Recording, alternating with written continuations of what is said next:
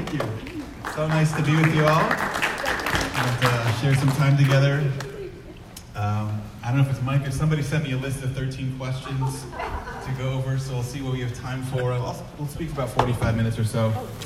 And someone mentioned my Vanderbilt hat. When I came to town, a member of the congregation put an Alabama hat on my desk. So like, wow, free hat, you know. Hats get sweaty and they get schmutzy down here. I'll take the free hat. And I put it on and he was very happy. And then a few weeks later, somebody else put a Vanderbilt hat on my desk. So that's the hat. Yeah. We actually have a great relationship with this church, with Pastor Patrick and Leslie. And it really, we don't take it for granted to be able to have real friends who we can be honest with and trust. And just want to tell you, in case you didn't know, hopefully you won't fire the team over there, but there were some bomb scares, I guess, last year in a lot of Jewish institutions. If you grew up Jewish, it always happens. I mean, the third grade bomb scare, I remember we had to leave Hebrew Academy, went to the back football field and did Israeli dancing. I mean, it's something you live with if you're Jewish. But I got an email from this church saying, hey, if you ever need a place to go, here's the church, here's the key, here's the code. And that was extremely special for us, and it made us feel really comfortable and loved. So it's great to be here. I have some questions that people asked, and if you want to add any other questions, we can, and I can speak faster or slower, whatever you want. I was surprised this was the first question, but tell us about your background. Where were you born, and where did you grow up? So I grew up, my family grew up in Schenectady, New York, in upstate. My grandparents were from Troy, New York, and my other grandparents were from Buffalo. So Schenectady was a small town. It used to be a bustling city. General Electric is in Schenectady. There's a chemical company in Schenectady. There's Union College in Schenectady. And they made locomotives. Remember the locomotive at Centennial Park? That was made in Schenectady. And that's all. There's nothing else there. It's grown quiet over the past 20 years, and even the synagogue I grew up in is just a mere relic of what it used to be. My parents are still there. They want to keep things going as long as they can for the people around. So the background, I grew up in a traditional Jewish family. We went to day school, Jewish day school growing up. We all went to public high school because in upstate New York there was no Jewish high school. And then I'm one of 5 siblings, and each of the siblings took a different path in life, but we still stick together. I was telling Leslie that in a week we're going to take our kids to Israel, and I have 2 siblings that moved to Israel. One, my sister, moved right after high school. She graduated early and made Aliyah, as they say. My brother moved a few years ago, and they're living the dream over there. So that's where you were born and where you grew up. What factors influenced you to decide to becoming a rabbi? It wasn't the pay, I'll tell you that much. I grew up in a small community where the rabbi was really relevant to a lot of life, where the rabbi had this vicarious experience through all kinds of stages in life, beginning, middle, end, ups, downs. And I grew up loving synagogue life, loving the traditions and loving connecting to people. And I found myself walking to synagogue early and just hanging out with the older folks. Now, who does that when you're 15 years old?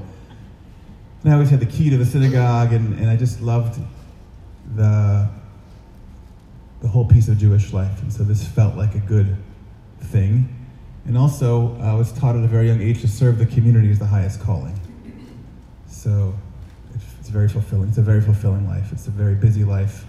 You never know what's going to happen next, but it's extremely fulfilling. I wouldn't want to do anything else. Education and training to become a rabbi. Do you have a favorite passage of scripture or Shabbat story? Okay, so training is, post-college, you do some time in yeshiva. Yeshiva is traditional rabbinic texts in Hebrew and Aramaic. And then after you're good with the texts, then you'll go to rabbinical school, ordination. Ordination used to be 12 years. In Europe, you couldn't be a rabbi in your 20s or early 30s. In Europe, you're a rabbi when you were in your 40s. You put in a lot of years. And then in the early 1900s, as Jews emigrated to the US in mass, they needed more rabbis. So they dumbed it down, they made it shorter, and said, okay, if you already have a yeshiva background, then you can learn what you need to learn in 4 years, and you can go out and be a rabbi. So I was in a rabbinical school that was brand new when I attended. It's Orthodox. We can talk about that in a few minutes if you like. But it was also more modern and open, and it really wanted to inspire the rabbis to leave New York and leave the major Jewish centers and to make a difference in the world. So that was becoming a rabbi, and I graduated in 2005 and came here to Nashville with my wife, thinking we'd stay for a year or two, and then, it's a little past 2005, and it's gone pretty well. Favorite passage or scripture of Shabbat story? I like the last Psalm, Psalm 150, because it has praising God with, the timbre and the harp and all the different instruments, and the very last line is just all of the spirits praising God.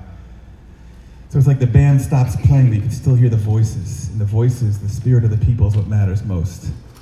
So we're an Orthodox synagogue. We don't use instruments in Shabbat. I love instruments. I'm a musician myself. And we have music during the week, but on Shabbat you hear the voices. And it's what people bring to them, when they show up, it's what they bring that counts. So I love that. It's also Kol HaNeshama, means all the soul. I mean, you have to praise God with all your soul, but it also means all the souls of the world will come and praise God. So I like that. Okay. Tell us about your congregation. Joys, challenges, and sorrows as a rabbi. Okay. So there were 3 immigrant communities that came to Nashville in the late 1800s. There were the Russians, the Polish, and the Hungarians. The Russians were wealthy. They were the first, quickest to assimilate, and they evolved into the Reformed Temple. The Reformed Temple in Harding has been around since the Civil War. They have Civil War graves. They had a beautiful building downtown, and then they moved up to Belmead many, many years ago. The Polish were on Gay Street, and the Polish immigrants evolved into a conservative synagogue, and they are down the street from us, called West End Synagogue. And we were the poor Hungarians. The Hungarians were the poorest and slowest to assimilate, and we evolved into the Orthodox synagogue. And our building was right next to the Ryman Auditorium, and the buildings looked very similar until there were stories of people going into the old Shearith Israel, thinking they're in the Ryman. What time does the show start, Showing up with the popcorn and beer, and it's a fast day. So we still have pictures of the building, and we have a few of the old-timers who grew up going to that building, going to synagogue there, and how different Jewish life was back then. So the Ryman is the mother synagogue. Next to the Ryman with the mother synagogue. Shearith means remnant of Israel, Shearith Israel. And Marshall Donnelly, if anybody knows Marshall Donnelly Combs, the funeral home, they call Sheriff of Israel, Sheriff. So different names. So today the synagogue is much younger than it used to be. When I came, there's a lot of white hair, and now there's a lot of other colors, let's just say. I actually like the white-haired people the most because they're the most interesting to talk to. Young families are very important for a future, but young parents, you can't talk to them. They're just all about their kids. I'm one of them. You can't have a conversation with a young parent. They're always running here, running there, worried about something. And the empty nesters and beyond, they have time, they have attention, they have experience, and so I always value those people in our congregation as much, if not more, than the young families. Young families will take what they need, and they give a lot, but they also take a lot, and I love them. And if you go to our synagogue on a typical Shabbat Saturday, you may see 80, 90, 100 adults, but you also see 30 or 40 kids. And it's a long service, longer than a typical Protestant service, let's just say. The full service is 2.5 hours. A lot of people come late. There's actually a break in the middle of the service for some people that go out for a little schnapps, a little drink before my sermon. My favorite joke is that once I went out for schnapps before my sermon, and I enjoyed my sermon a lot more that Shabbat too. So it's a long service because we warm up with Psalms, there's blessings. Then we read the Torah portion. The books of Moses are divided into 54 portions, and there's about a 25-minute read each week. It's the same reading everywhere in the world. Every synagogue read the same reading. This week we begin the book of Numbers. And then we have prophetic reading, and then we have a sermon, and then we have a Musaf, the additional service, so it lasts a long time. And afterwards we all stay for food and eat lunch, so it's really, really nice. Okay, we're about halfway through the questions. Any comments so far? Any other, yes? Would outsiders be welcome? Yeah, for sure. Outsiders are always welcome. We warn people that most everything is in Hebrew, but it's just authentic Orthodox. People are. We're old school. We're old-fashioned. So women and men are segregated. They sit separately. There's a women's community and a men's community, and the prayer book is in Hebrew, but it's also translated in English. But yeah, we have every week there are visitors from either different faiths or different groups and tourists and so on and so forth. So yeah.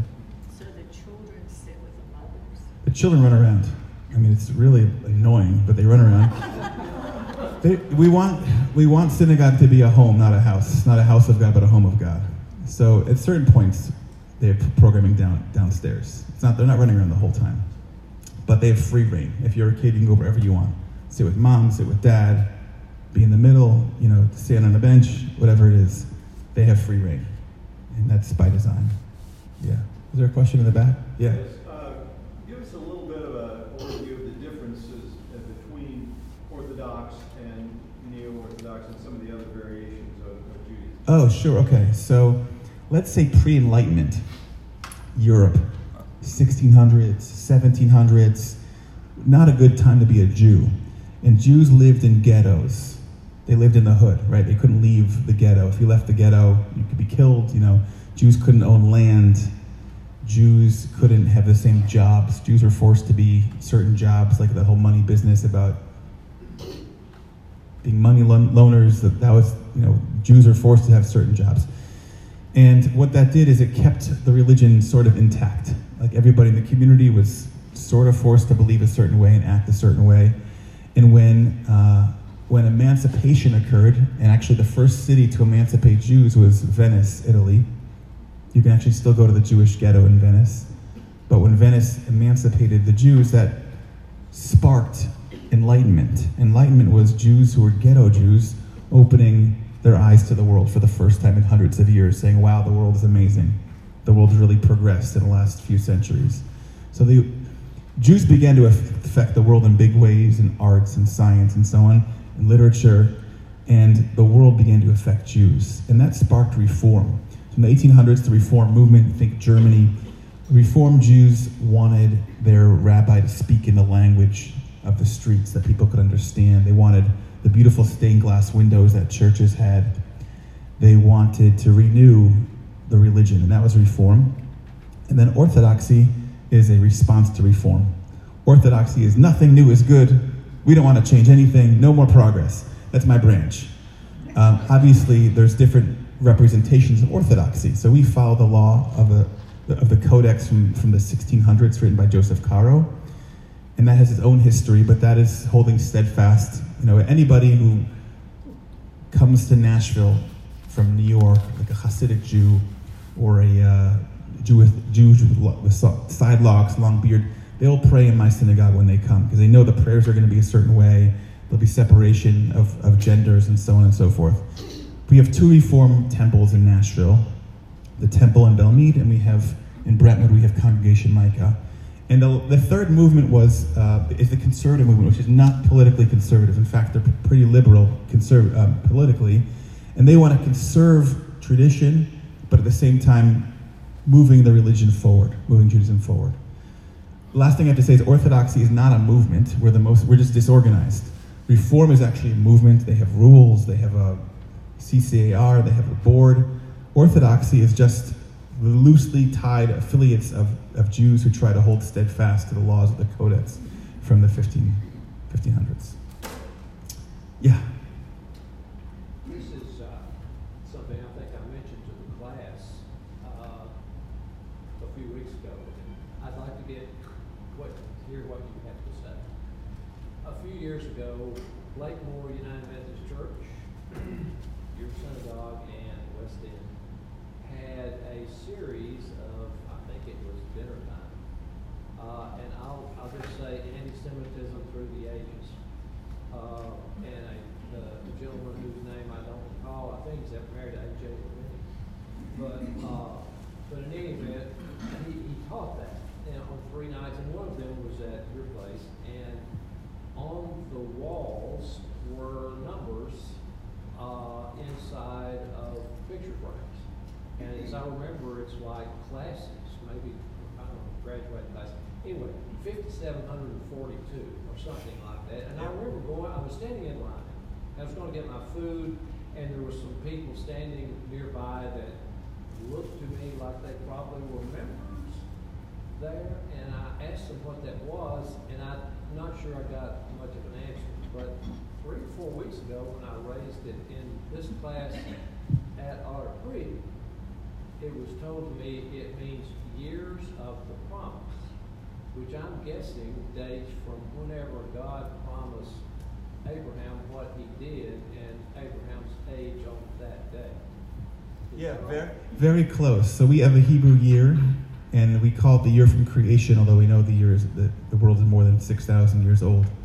But we have we follow the lunar calendar, so there's Hebrew days and Hebrew months, and we follow the Hebrew years. So if you follow like the biblical story, so the world would have been year 0, and now we're at 5782 or whatever it is. So a lot of Jews will follow that's the date they'll give you of a year something happened. So it's from the beginning. Not From the beginning. Abraham. Right, from the beginning. Abraham is actually, ironically, the year 1948, which is the year in our 1948, like AD or AC is a state of Israel. And Abraham is 1948, the original counting. Yeah, it's pretty cool. Okay, well, I can look at some more of the questions. Yeah. I thought rabbis had to have a beard of a certain length before they could be rabbis. A certain length. Well, actually, when I first came to town, I was 26, and I was fighting a court case in one of the counties, surrounding counties. We had filed an injunction for somebody who's supposed to be cremated. Somebody's supposed to be cremated. In Jewish law, you're not supposed to be cremated, even though most Jews are cremated. And the family asked me to do what I could. So I went to this judge, and the judge said, "You can't be a rabbi, you don't have a beard." But we won. Okay. Jewish understanding of God, Jewish understanding of afterlife. So, I'll tell you a funny line. There's no strict Jewish beliefs.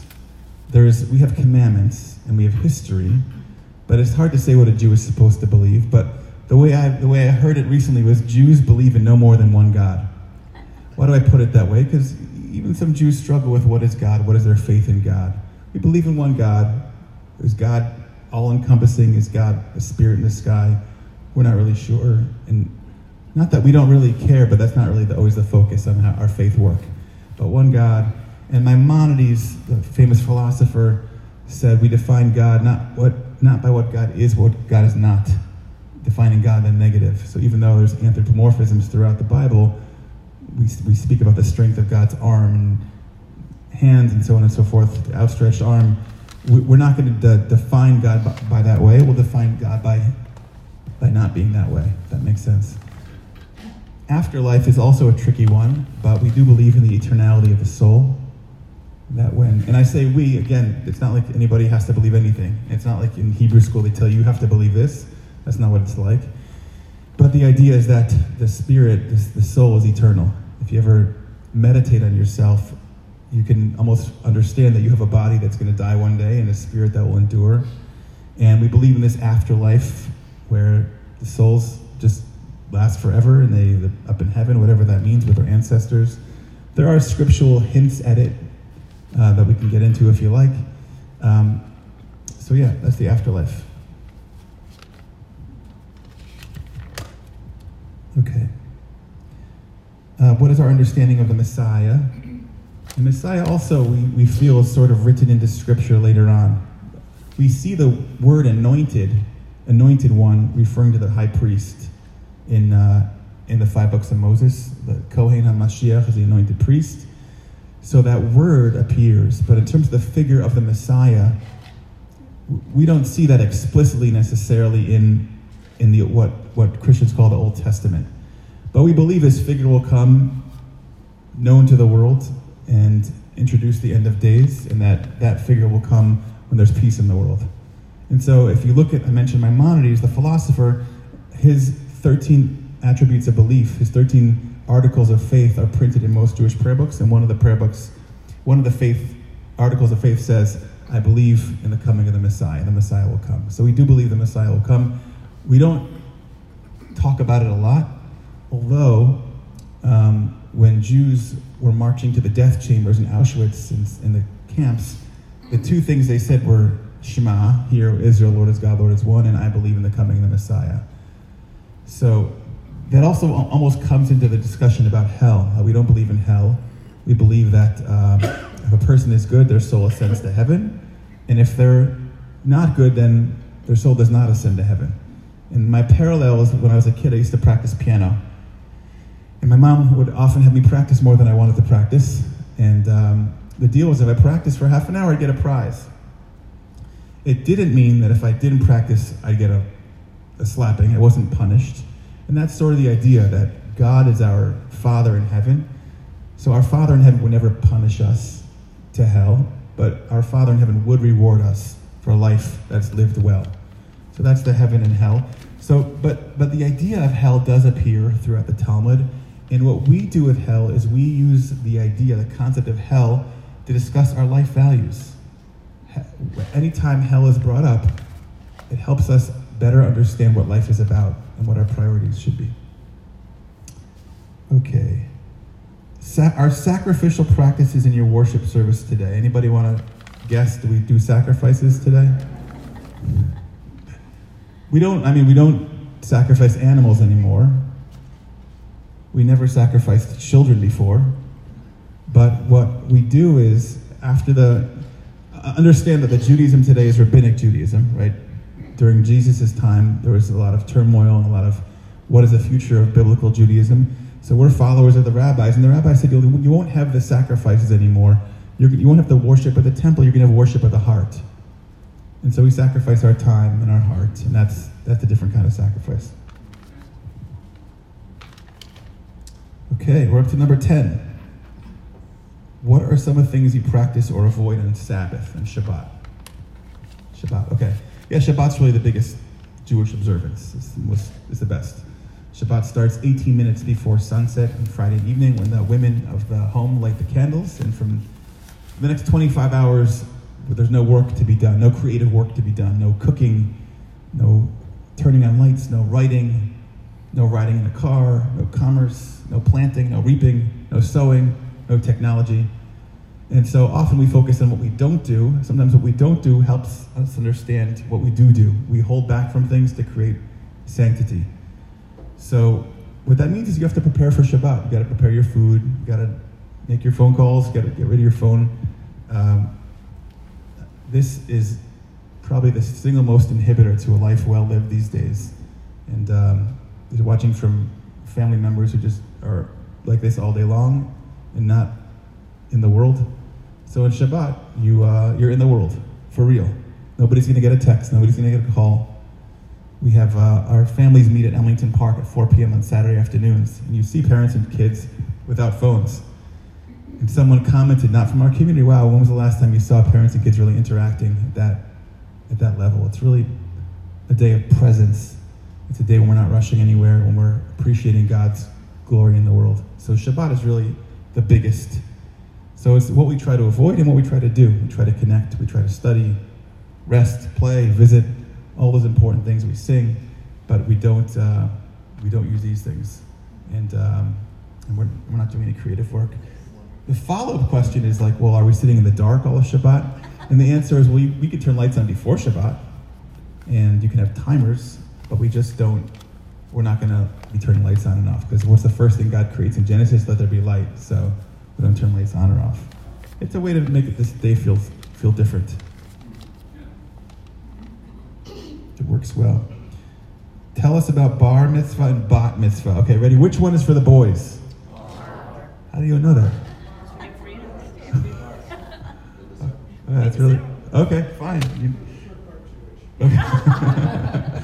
Bar is boys, bat, and historically there was no bat mitzvah, but again in the 1900s, like women count too, and if you're going to educate them, then you also have to honor them becoming daughters of the commandments. Bar mitzvah is when a boy turns 13. It's coming of age, and coming of age for women is 12. Women would mature faster, both in physically but also mentally, intellectually. So this is an interesting comparison. So like I said, Orthodoxy is more old school, and we are going to tend to be less politically correct in the way to honor our tradition. So we're not egalitarian. But And the more liberal branches, they are fully egalitarian. So bar and bat mitzvah are always exactly the same, 13. If you got to do it for one gender, you got to do it for the other gender, 13, 13. And we'll be at 12 for the girls and 13 for the boys. And they'll be part of the service and share some words that they've been studying and they've been thinking about, and we'll have a party and so on and so forth. We're not a cookie-cutter community, so every bar bat mitzvah is different, depending on the best way to challenge the child in their growth. Okay, bar bat mitzvah. Were any of your family members victims in the Holocaust? We're lucky because all of our family from both sides were Budapest and Romania and a different part of Russia that I forget. We came before. We came in the early 1900s, before World War I. So no family in the Holocaust. But growing up, there were plenty of survivors. All my teachers in day school were survivors. And in Nashville, there aren't many survivors left. But it's amazing how much the Holocaust plays a role in Jewish life and the Jewish psyche and the trauma. Because it wasn't only the survivors, but the children of survivors. And some sociologists have written that the children of survivors should also be called survivors because they survived the hells in the parents' home.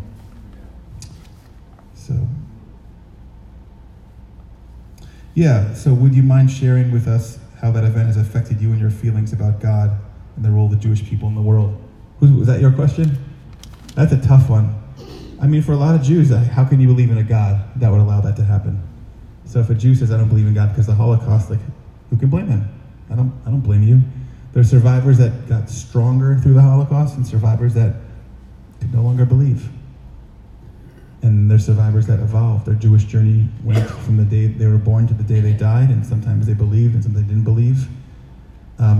Irving Greenberg, Rabbi Yitz Greenberg, writes the Holocaust was the breaking of the covenant between God and the Jewish people. A very provocative theological piece. And he got in a lot of trouble for it, but if you want to Google it, it's compelling. What kind of covenant could there be if God would let this happen to the Jewish people? And we still haven't made up for the Holocaust, our numbers. Our numbers haven't made up. I think we're like 16 million, and there were 18.5 million before the Holocaust. My sister in Israel has 8 kids, so she's trying hard. She's 46 with 5 grandkids. So they'll help. You gotta have kids. You gotta support kids, whatever it is. Yeah. Does your sister live in a kibbutz?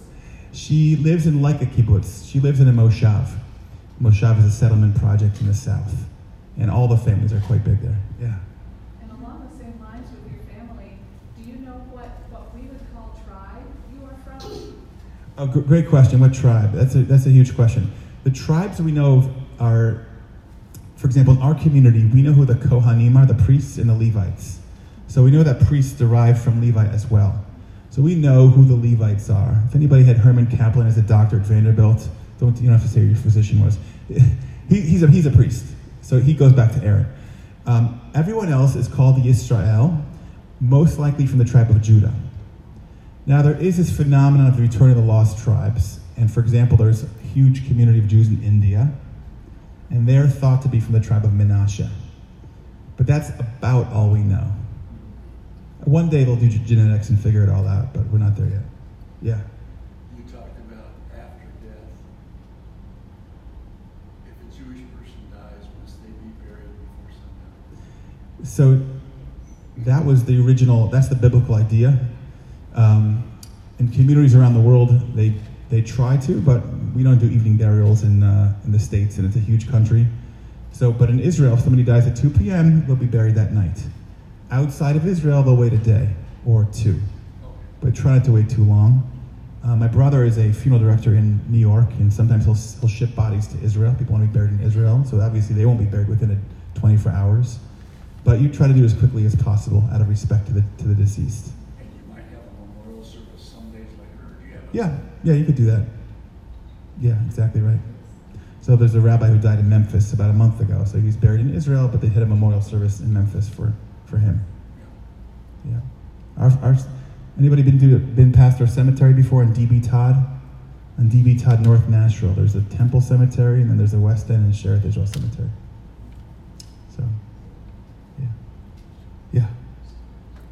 Is there a general consensus among the Jewish people about the abortion issue? Abortion issue. The Jewish people have a consensus about nothing. There's no consensus in the Jewish people about anything. Far from it. We're good at arguing. No, but I could tell you some ideas, some Jewish ideas. Most Jews in America are more liberal to begin with. 70% vote liberal, 30% don't. I'm not going to divulge how I vote, because that doesn't really, who cares how I vote anyways? But I'll give you a couple scriptural ideas. One idea is that the big biblical source that everyone uses for abortion is two men get into a fight and accidentally hit a woman who is pregnant and miscarries. And so the source for the rabbis to say that it's not murder but killing, it's not murder, is because the punishment is a civil punishment. He's able to pay money and be done with his crime. So if it was murder, if it was a capital offense, then you couldn't just pay money. The Torah wouldn't let you pay money. You'd have to have a capital punishment. So for most Jews, you know, the problem we have in America are we have these terrible categories we put people in, that either they're pro-life or they're pro-choice, whereas all Americans are really pro-life. We all support life, and we all support choice. But the categories have been co-opted by the extremes, and we can't really focus. The real question is, when does life begin and when does life end? That's it. In our country, we've fought about when life has ended before. We've had discussions and fights about euthanasia, and there's Arizona on one extreme, and there's Texas on another extreme. And the abortion debate is simply when does life begin? That's really what it is. And so in the Mishnah, there is a discussion about when does life begin. Is it when, you know, you basically have a variety of opinions that are presented. Was I obscure enough in my answer? Yeah. What about the fact, when does the soul enter the body? It's also a question. Conception or? That's a question, right? When does the soul enter? And the reason that's a question is because animals also have conception and have heartbeats, and is that they don't have a soul, so we don't know. I mean, there's a range of opinions. The one thing the Jews want to be emphatic about is that abortion can't be prohibited across every single case, because the one case where the mother's life, and this doesn't happen very much, but if the mother's life is threatened by the baby or the fetus, or whatever you want to call it, then abortion is mandated. I think the Catholics may have that similar provision. And so nowadays, like for example in Israel, where there's rabbis on the boards of all the hospitals, you know, abortion is certainly not encouraged, but it's allowed in certain cases, and it's not a national issue. It's dealt with in a quieter way. It's not, you know, we have a way of America of making a stink out of everything, and it just ruins any intellectual discussion or anything. But in Israel, it's not a fight. It's religiously inspired, and they do what they need to do, and they figure it out. And the abortion rate is very low. Yeah. Two questions on maybe a lighter note. First one is Dr. A.J. Levine, I understand, is part of your faith community. Can you share with us how her gifts are used within the synagogue there? I wish we used her more. While she was at Vanderbilt, she was all over the place. I would email her and she'd, greetings from Sweden, greetings from wherever she is. Greetings from the airport lounge. So it's interesting to me that she belongs to our synagogue, because she calls herself an unorthodox Orthodox Jew. Like, doesn't keep kosher, doesn't keep Shabbat, but for some reason she feels that the Orthodox articulation has an authenticity that matches what she thinks it's supposed to be. I don't really know. We ask her to speak every so often. She feels like she's a little bit overused, but she'll speak on how Jews and Christians will read passages differently in the Old Testament. She'll educate us on Christianity, because we also want to know. And and she's retired right now. She retired from Divinity School. She's does like something at another university in the Northeast, and hopefully when she's back, she'll help us out. Yeah. Second question, the video series that has really struck a chord in Christianity is The Chosen. Are you familiar with The Chosen? Have you seen it? What's your faith community's take on that? I've only like run through it on TV. What's that channel that it's on? Oh, then maybe there's a show called The Chosen on the Christian radio, the Christian TV network. Or maybe you're talking about something else. This is it's a 2-season video series published or directed by Dallas Jenkins. It's consistent with the gospel stories, you know, in the New Testament, but there's some literary license. There's some additional stories that sort of, and it really profiles obviously Jesus, but more importantly the disciples, men and women that followed him. So I'm just curious if you could. I haven't really seen it, but love to. Always looking for another good show. Yeah. Have you ever read the New Testament? Parts of it. Yeah, parts of it. Yeah. I get the draw. I mean, yeah. So my understanding is, and I can't remember, one is Hillel and another is, they're kind of commentaries, and it seems like in New Testament literature there's, it's often brought up that the two schools of thought and different angles on what should be practiced, etc. Is that still a part of modern day Jewish Oh yeah. perspectives? Hillel and Shammai. Yeah, in any rabbinical setting or any traditional Jewish setting, you know, we don't just read the Bible and think about what it means to us today. We read the Bible, and then we read the Midrash from the first few centuries, and then we look at the medieval posts, and we want to know how it's been interpreted by our people throughout the centuries. Hillel and Shammai were two schools of thought that weighed less on the meaning of the Torah and more on how law should be lived. Because the rabbinic idea of Judaism was fulfillment of commandments. That's what it is.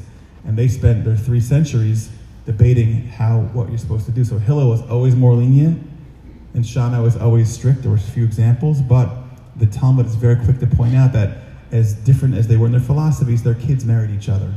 They're still part of the same community. Yeah. In the Chosen series that Fred was referring to, there is a lot of historical perspective on Judaism, because the disciples were all practicing Jews, and it was just kind of interesting how those who were of the Jews who were concerned about this man Jesus and the influence that he was having among their people, and they were kind of going nose to nose, even as Jews, about how much to accept. And then one of the rabbis, Nicodemus, was kind of helping provide some mature guidance. It was just really fascinating. Nice. I think that series that brought up so many questions that we have for you. I think that process continues to this day. I mean, I think the idea is that Jesus saw a bigger picture, and that the rabbis didn't. They were so insistent on the details, and that didn't win for a lot of people. And for us, the beauty's in the details, and it's not always in the bigger picture. So, you know, that's how the world shook out. But there is an idea, if, you know, and this takes a little bit of license to say that if the idea was to bring God to the world, and you look at Judaism and Christianity and Islam, they all sort of did that in their own way. Yeah. Apparently you beat on Shabbat, so it's not a day of rest for you. It is a day rest because I'm not answering emails or texts. I'm not driving my car. And even before I was a rabbi, I went to shul for fun and I taught. So for the non-Orthodox rabbis, it's a day of work because they're writing their sermon up to the last minute. They're getting in a car. They're on the phone. It's a day of work. It's a production. And for me, it's a day of rest. I show up and I give a sermon, but the sermon's already prepared. And unlike the pastor here who can give a sermon in his head, my sermon's written down so I can turn my brain off. I don't need my brain. So. He had some practice last Sunday. Yeah. So you mentioned a couple times that there's no consensus, that there's a lot of freedom of thought and respect for differences, but yet there does seem to be a consensus of what is to be practiced on Shabbat and how to fulfill that. So it seems like there's some consistency in certain things, but maybe it's the theological end that there's just a lot of openness, because who can really know and understand God as He is? We're all trying to make sense with limited understanding, if you will. But you do come to some kind of consensus for practices on Shabbat. Sort of. I mean, I have 2,000 pages of arguments about Shabbat, even in the Orthodox community. So there's the nitty gritty. Like, if somebody brings you flowers on Shabbat, are you allowed to put water in a vase with them, or are they already dead? Are they not dead? Is it considered planting? The non-Orthodox Jews don't keep Shabbat in the traditional way I described, obviously. So there's orthodoxy, there's non-orthodoxy. But yeah, there's a lot. I will say that for me, the consensus is a word that may not be familiar, but it's an English word called peoplehood. And that word was coined by Natan Sharansky, who was one of the big refuseniks who got out of the Soviet Union. And he became the director of the Jewish Agency. And, he met Reagan and all that stuff, those days. And when he realized what the world Jewry was doing to get the refuseniks out of the Soviet Union, and the million people that got together in Washington to set that big protest, he coined the term peoplehood and said the most compelling part of being Jew is being part of a people. And that's something that no one else understands. We have friends from other faiths or other minorities. It's not the same. If you're part of the people, it doesn't matter what you look like. It doesn't matter, racially where you're from. You could be Japanese. You could be Ethiopian. If you're a Jew, you're a Jew. And it's like the biggest couch surfing club in the world. I get emails from people visiting from who knows where. Where's the Jewish community? I need a place to eat. I want to connect with my people. And so for me, that's the most compelling part. I don't care what they believe. I don't care if they keep kosher. I care if we have common ancestors, because it means we're part of the same people. So for Natan Sharansky, and I agree with him, for me that's the most compelling part. At the end of the day, it doesn't matter what you believe. It doesn't matter. Be a nice person, but we're the same people. There's certain commonalities that you have. We had some Green Berets were training with members of the IDF, Israel Defense Force, a couple years ago, and they needed a place for Shabbat. Some of them kept Shabbat. They came to our house. And within 5 minutes, we had connections, and they're part of the family. And that's just peoplehood. They are your family. We had a doctor, rabbi from who walked from Ethiopia to Israel. And he came to Nashville to share his story. He looks differently than I do. He speaks different languages than I do. He has different training than I do. But we're brothers. We're just family. So if there was the parting message, is it 12:45 yet? Yeah. Okay, that's the message. Thank you so much. Thanks for your time.